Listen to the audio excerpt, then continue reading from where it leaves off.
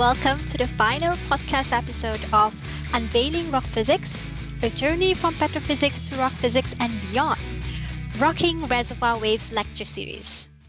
If you've been following our journey so far, our reservoir expert Akash Mathur has shared his insights on rock physics. Embark on the adventure through seismic petrophysics, discovering how these interconnected disciplines unveil the mysteries beneath the Earth's surface. Let's kick things off with a question that sets the stage. What exactly is rock physics? And how does it fit seamlessly into the integrated workflow we've been discussing? And what's the scope on these rock physics models that we're about to uncover? So, rock physics, in a very simple language, is an integrated discipline that relates and delivers petrophysical and rock properties from elastic inputs. These elastic inputs could be density, P sonic, shear sonic, or its transforms like P impedance, Vp by Vs, etc. So, rock physics is required to integrate the data measured by different instruments at different scales and frequencies. So different data that could integrate are the logs, core, seismic, borehole, and seismic velocities. So rock physics models, and here we are talking about isotropic rock physics model in general, is that it would fall broadly under two categories.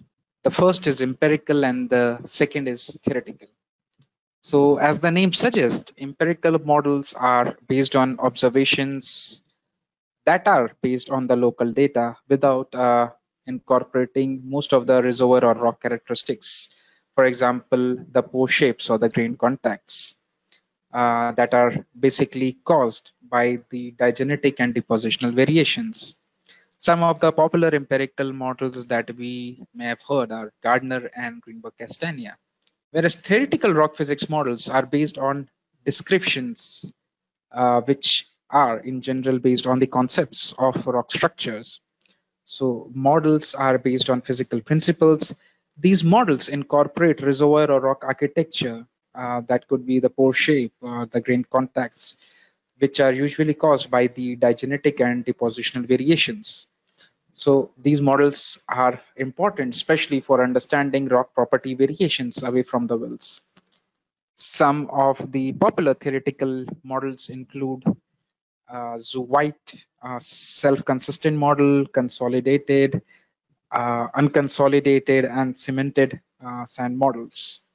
Having established a foundational understanding of rock physics models, the question arises, could you explain the steps that we should take to embark on an effective and efficient rock physics modeling workflow that yields optimal results? Sure. So let me break down this workflow in a series of steps. So the first step for rock physics modeling exercise involves computation of density and bulk modulus of the fluids in the rock. This requires good idea about the type of fluid and hydrocarbon in the rocks, as well as parameters governing their properties like the pressure, temperature, gas oil ratio, gas gravity, oil API, brine salinity, etc. Remember to incorporate these fluid properties into the petrophysical model, which we discussed previously in our seismic petrophysics workflow. This fluid properties computation is done via rock physics fluid models, like the fluid models from Fluid Consortium, Batzel and Wang, and Hannan-Batzel equations. Once individual fluid properties have been computed, hydrocarbon and brine can be mixed via Brie or Woods equation. Brie equation is used for patchy fluid distribution, whereas Woods is used for homogeneous fluid distribution. Now, the second step involves the input of the petrophysical volumes into the rock physics model, that is, mineral and the fluid volumes obtained from the seismic petrophysics methodology. So once the seismic petrophysical volumes have been added, the third step involves computation of the dry frame of the rock. As we discussed previously, the rock's frame is composed of the rock's matrix, as well as the arrangement of the pore shapes and the grain shapes. So this requires a selection of most suitable rock physics model. So whether we go for an inclusion or the contact model. For this process, we need to perform rock physics diagnostic exercise, because via rock physics diagnostics, we can have more understanding of how the rock's architecture parameters are going to impact our elastic properties. An example of this would be the aspect ratios for the inclusion model, and similarly grain contact parameters like grain angularity, coordination number, cementation type, and their volumes for contact models. More details could be found in literature for both of these models, as these are very popular in the industry. The fourth step is about combining the mineral volumes from petrophysical volumes and rock architecture parameters. We next generate a dry frame of a rock. In the next step, we add fluids into the pore spaces of this dry frame using Gassman fluid substitution. And the final step involves checking or QCing the rock physics model logs with the measured good quality elastic logs. Once a good match with the measured elastic logs have been achieved, we close the petrophysics rock physics loop. Else, we go back and iterate on the petrophysical volumes or the rock physics model parameters itself.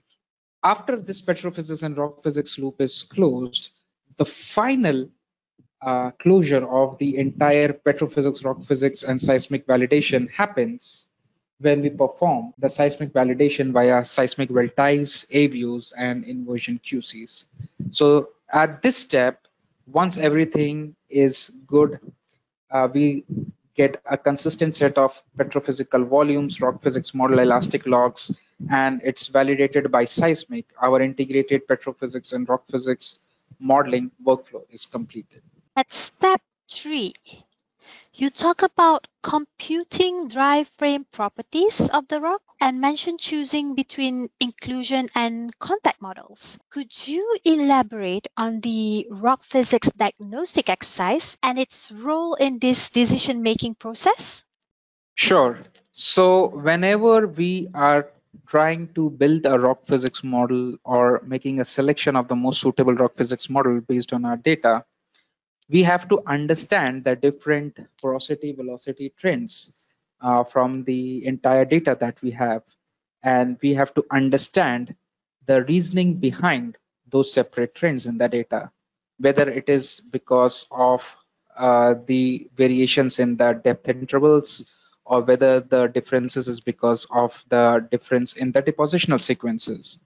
So this process is called rock physics diagnostics. And rock physics diagnostics is typically conducted on the well log data or core data. It allows one to describe or understand the texture of the rock, that is, the position of diagenetic cement, grain size sorting, effect of clays, etc. The texture description, in turn, can be linked to the depositional and stratigraphic features of the subsurface. So rock physics diagnostic becomes an important element before even starting the rock physics modeling exercise or selecting the rock physics model. It gives us a broader understanding when we try to relate it to the geology and understand the diagenetic and depositional trends from our data. In the next step, you talk about infusing fluid into the pore spaces of the dry rock frame through Gassman fluid substitution.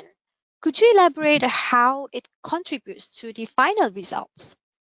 In here, we are talking about isotropic rock physics modeling, and we have to understand that multi-phase mixtures exist, right, in a rock, since reservoirs would usually have substantial brine saturations as well.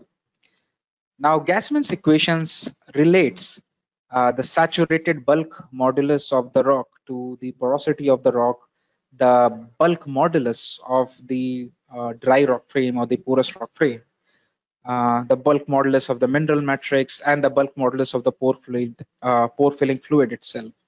So Gassman equation relates all those things together.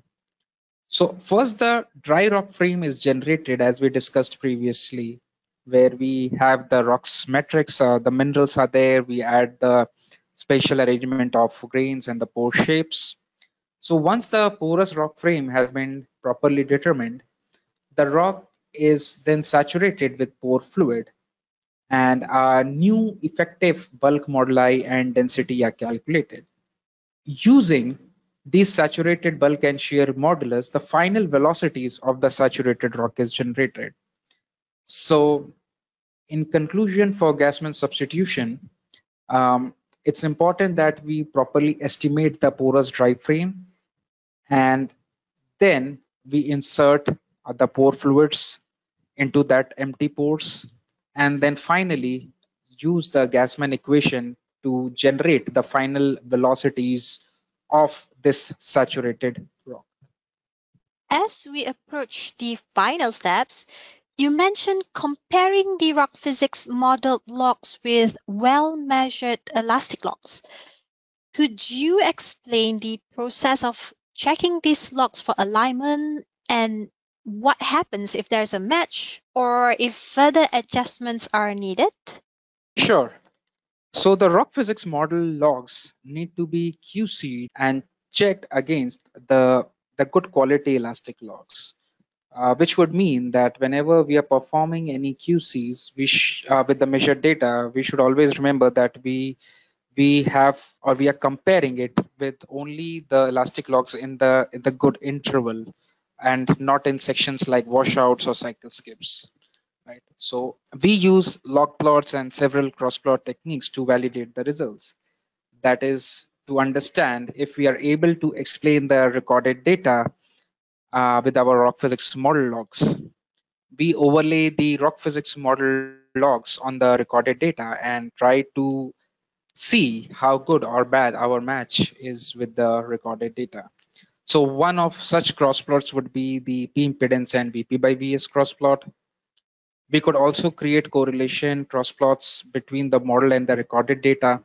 If we see mismatch in the data between the model and the recorded data, we should turn back to our petrophysical volumes and understand if we have properly modeled each of the minerals and optimally estimated them.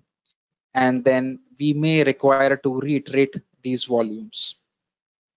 Another reason could be the rock physics model parameter itself. So we should simultaneously check if the rock physics parameters are optimal based on the petrophysical volumes we have generated. This step between the petrophysics and rock physics needs to be performed in iteration until we can explain the measurements, that is the density and the sonic data, and try to see if we are able to explain this recorded data using the rock physics modeled logs. Okay. Ultimately, at the last juncture, you spoke about sealing the loop by seismic validation through well ties, AVO, and inversion QCs. Could you provide insights into how this validation process works and why it's crucial to bring everything full circle? Sure, seismic validation is important QC to check for the validity of the rock physics model logs. Since the seismic sees contrast and in situ fluid properties, that is, it sees the well before it was drilled. Rock physics model logs should match the seismic response in terms of seismic signatures and amplitudes. Synthetics from rock physics logs should match the seismic. Well ties, AVU, and inversion results should validate the rock physics model logs. And that is why seismic is very important when we are trying to validate the rock physics model logs. If the logs and the seismic are telling the same story, then it is good. And it also helps us in understanding of the data and the geology away from the wells too. Thank you, Akash, for enriching our podcast with your knowledge and valuable insights for our listeners. And with that, we've reached the conclusion of the Unveiling Rock Physics a journey from petrophysics to rock physics and beyond, Rocking Reservoir Waves lecture series where we've explored an intricate world of rock physics models and their seamless integration into the petrophysics workflow. As we wrap up, let's take a moment to recap some of the key insights we've discussed today and how they connect with the broader theme of our podcast episodes. Our journey began by uncovering the essence of rock physics, understanding its pivotal role in linking petrophysical and rock properties through the lens of elastic inputs. We then embarked on the realm of seismic petrophysics, revealing the steps that decode the intricate language of seismic waves, aiding us in unveiling the concealed mysteries beneath the earth. In today's episode, we focused on rock physics models, exposing their construction and the vital role they play in bridging the gap between raw data and genuine understanding. From calculating fluid properties and incorporating them into petrophysical models, to navigating the rock physics diagnostic exercise and conducting seismic validation, we journeyed through the intricate path that defines an optimal rock physics modeling workflow. If you have questions, ideas, or topics you'd like us to explore in future episodes, please feel free to connect with us through our website or social media platforms.